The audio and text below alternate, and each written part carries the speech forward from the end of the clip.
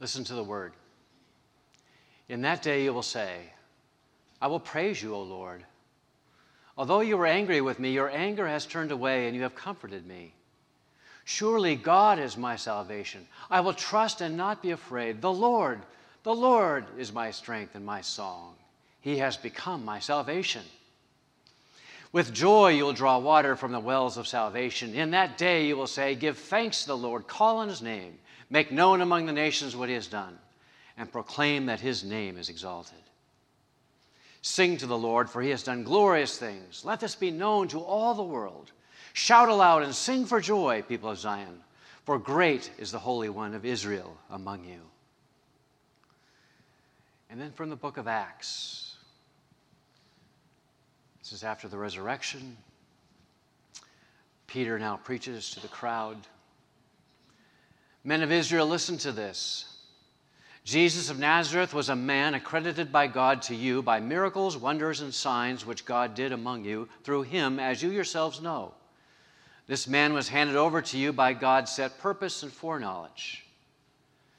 And you, with the help of wicked men, put him to death by nailing him to the cross. But God raised him from the dead, freeing him from the agony of death, because it was impossible for death to keep its hold on him. David said about him, I saw the Lord always before me. Because he is at my right hand, I will not be shaken. Therefore my heart is glad, my tongue rejoices, my body also will live in hope, because you will not abandon me to the grave, nor will you let your Holy One see decay. You have made known to me the paths of life. You will fill me with joy in your presence. Brothers, I can tell you confidently that the patriarch David died and was buried, and his tomb is here to this day. But he was a prophet, and he knew that God had promised him on oath that he would place one of his descendants on his throne. Seeing what was ahead, he spoke of the resurrection of the Christ, that he was not abandoned to the grave, nor did his body see decay. God has raised this Jesus to life, and we are all witnesses of the fact.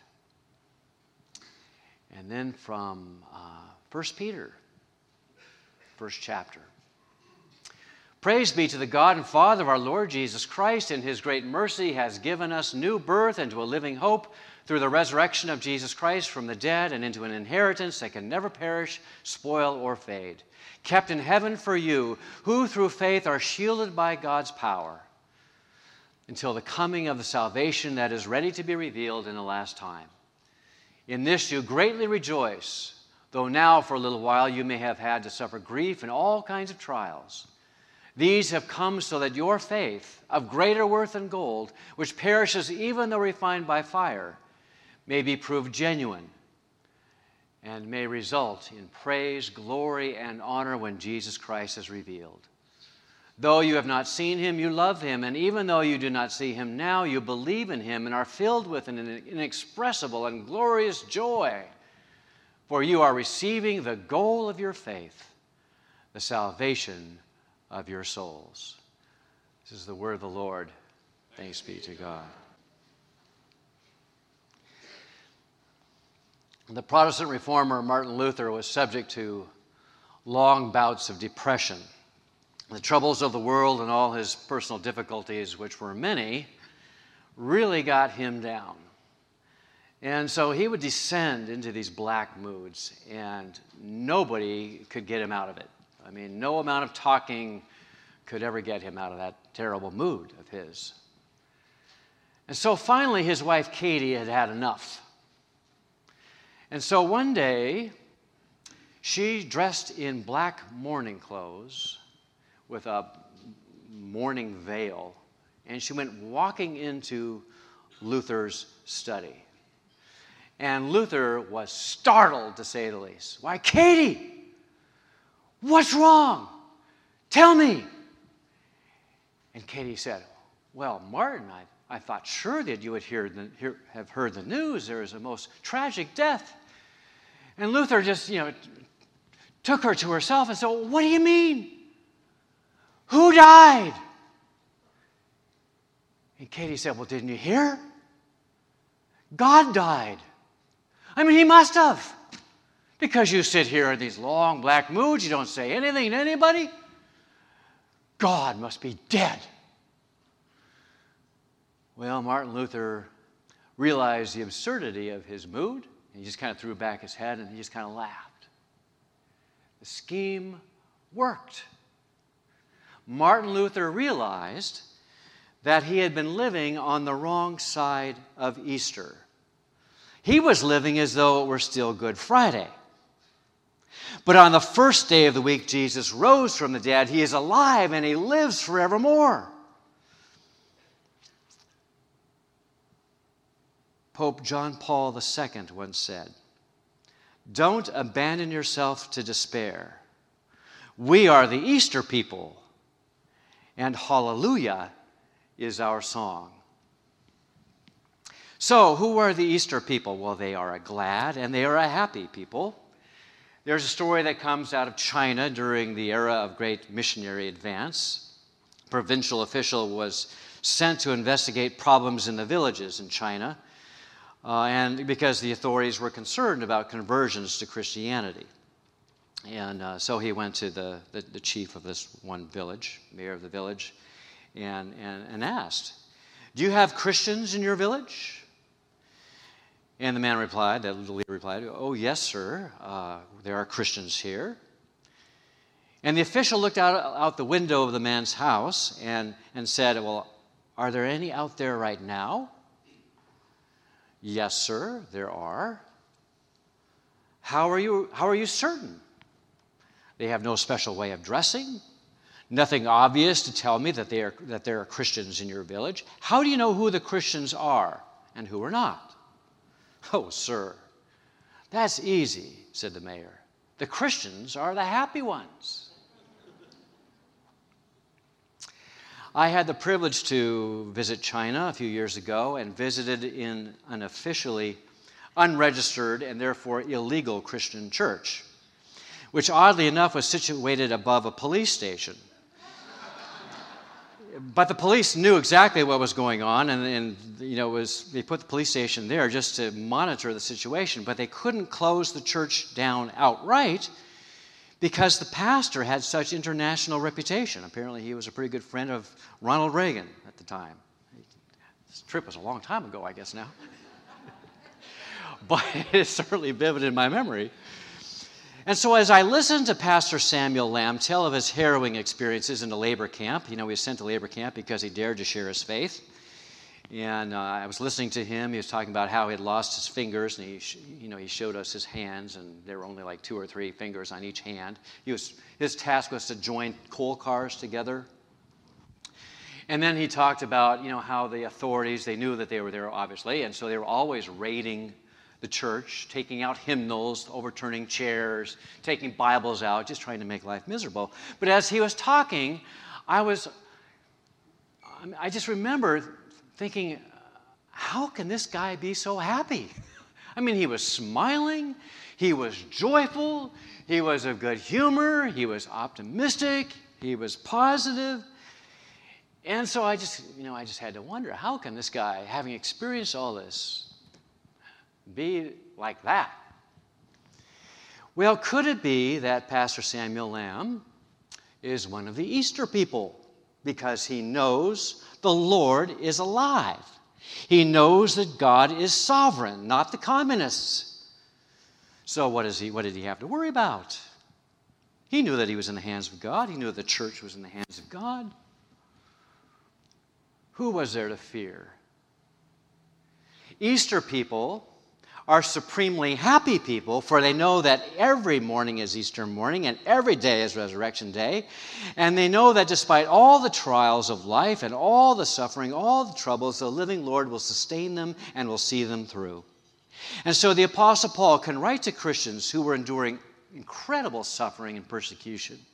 He can write to them this letter. We read from the New International Version, but now I read from Peterson's more modern English, and I love the way that this reads. This is Peter's words to a suffering church. What a God we have, and how fortunate we are to have Him, this Father of our Master Jesus. Because Jesus was raised from the dead, we've been given a brand new life and have everything to live for, including a future in heaven. And the future starts now. God is keeping careful watch over us and the future. The day is coming when you'll have it all, life healed and whole. I know how great this makes you feel, even though you have to put up with every kind of aggravation in the meantime. Pure gold put in the fire comes out of it proved pure. Genuine faith put through this suffering comes out proved genuine.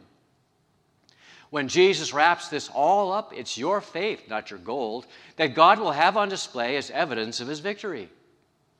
You never saw him, yet you love him. You still don't see him, yet you trust him with laughter and singing because you kept on believing you'll get what you're looking forward to, total salvation. Easter people are glad and happy people. Laughing and singing ring out. Hallelujah is their song. The Easter people are also a transformed and transforming people. They know that in Christ, their new life has begun. The past with all its regret and all its guilt and shame, that's all over and gone. That's ancient history. They know that the Lord has forgiven them and has given them a clean slate and a fresh start. And that future, which once looked so grim and hopeless, was now totally open. Open to God's promise, open to God's blessings, to God's glorious future. So you look at somebody like Peter, okay, who betrayed Jesus 3 times. That guy failed miserably. Think of the guilt and the regret that he had to deal with after the crucifixion. Think of all the disciples. They all ran away. Everybody. In a sense, they all betrayed him. Think of their guilt and their shame. And then later on, of course, you have the Apostle Paul, who persecuted the church. He too had guilt and shame to overcome. But in each case, the risen Lord came to them and forgave them and set them free to live a new life. He gave them a fresh start. He made of them new people. They were indeed a new creation. God breathed life into them and changed them forever. And the Spirit of the Lord, the risen Christ, has been changing people ever since. Behold, if anyone is in Christ, he or she is a new creation. The old is past and gone. The new has come. So the living Lord turns, I kind of like this analogy, it's an old one. The living Lord turns caterpillars into butterflies. So that instead of crawling through life in sin and despair, he makes it possible to fly into new realms of true freedom and peace and new life. And that begins when we give ourselves over to the risen Christ in faith and trust, giving him first place in our lives, in our hearts. Easter people are a glad and happy people. They know that they've been given a fresh start in life. All is new. The new life has begun. The future is open, full of promise for those who trust in the risen Christ and know that he is there for them always, even to the end of the age. And the Easter people are a witnessing people. For when Jesus appeared alive to his disciples, they couldn't wait to tell the good news to their friends and to their neighbors. In fact, they literally went to the ends of the earth. Peter told the crowd, this Jesus God raised up, and of all of that, we are witnesses. And the book of Acts tells of their eagerness to share the good news of Jesus' resurrection. There's an ancient story of 4 men who were walking through the forest, and they came upon this huge wall. I mean, they couldn't see the end of it, where it ended. It was a huge wall. And the men were naturally curious to know what was on the other side. And so they built a ladder, put the ladder against the wall. The first man climbed up, and he cried out with delight. And he jumped over. The second man climbed the ladder, looked out over the wall. Same thing, cried out with delight, with joy. Jumped over. The third man, too. Fourth man climbed the ladder, looked out over the wall, and his eyes found, rich bounty of the land. There were beautiful fruit trees in bloom, and there was fruit on the fruit trees, and there was an abundance of game, and the streams were full of fish. I mean, it was a glorious place. And he, like the others, was tempted to jump over the wall. But then the thought occurred to him, this place is so good. I need to go back to my family and to my friends, and I need to show them the way so that we can jump together. Easter people who know that Jesus is alive, who know him to be their king, their sovereign, who have experienced the richness and the wonder of life in Christ, simply can't keep it to themselves. They share it with the people they care about, and hopefully we care about all people. The good news is too good to keep it to ourselves. And so you and I are all witnesses in word and in deed. We say what the apostle said. The Lord is alive. He's not dead. He's alive. And you can know him today, and you can follow him.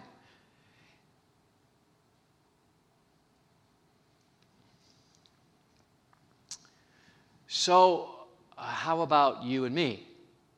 Are we among the Easter people? Are we a glad and happy people?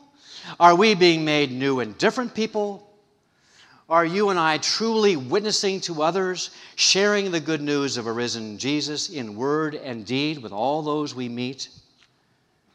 If not, then we could be living on the wrong side of Easter. God's story did not end with Good Friday. And yet sometimes we act and think as though that were the case. The Lord is alive, not dead. So let me suggest that we give ourselves anew to the risen Christ in an act of personal commitment, that we remind ourselves every morning upon waking up that every morning is Easter morning and every day is Resurrection Day. Because, as I've been saying, as I said last week, Easter is a continual reality. It's not just a long ago, past event or a once-a-year celebration. It's a continuing reality. And if you are feeling depressed by the state of the world and by your life, if you're feeling down, if you're all stressed out, and you feel like your life is out of control, then say to yourself, Happy Easter! Christ is risen. He is risen indeed. He is alive, and because he lives, we shall live also. If Christ is alive, and if he rules the world, whom do we have to fear? Hallelujah is our song. Let's pray together. Gracious God, how we pray that we would live the reality of Easter every day. Every morning upon waking up, we would realize how you have transformed the world and you have transformed our lives. We want to live as your Easter people, so may it be. Thank you for all that you've brought into our lives, meaning and purpose, forgiveness, new starts, new beginnings. Lord, we thank you. And we thank you for the power that we have within. For you, by your Spirit, you indwell us. We pray, Lord, that more and more we would follow your lead and so enter into abundance of life. For you have promised that. To know you is to have life indeed. To you be all praise and glory, our living Lord and our Savior. Amen.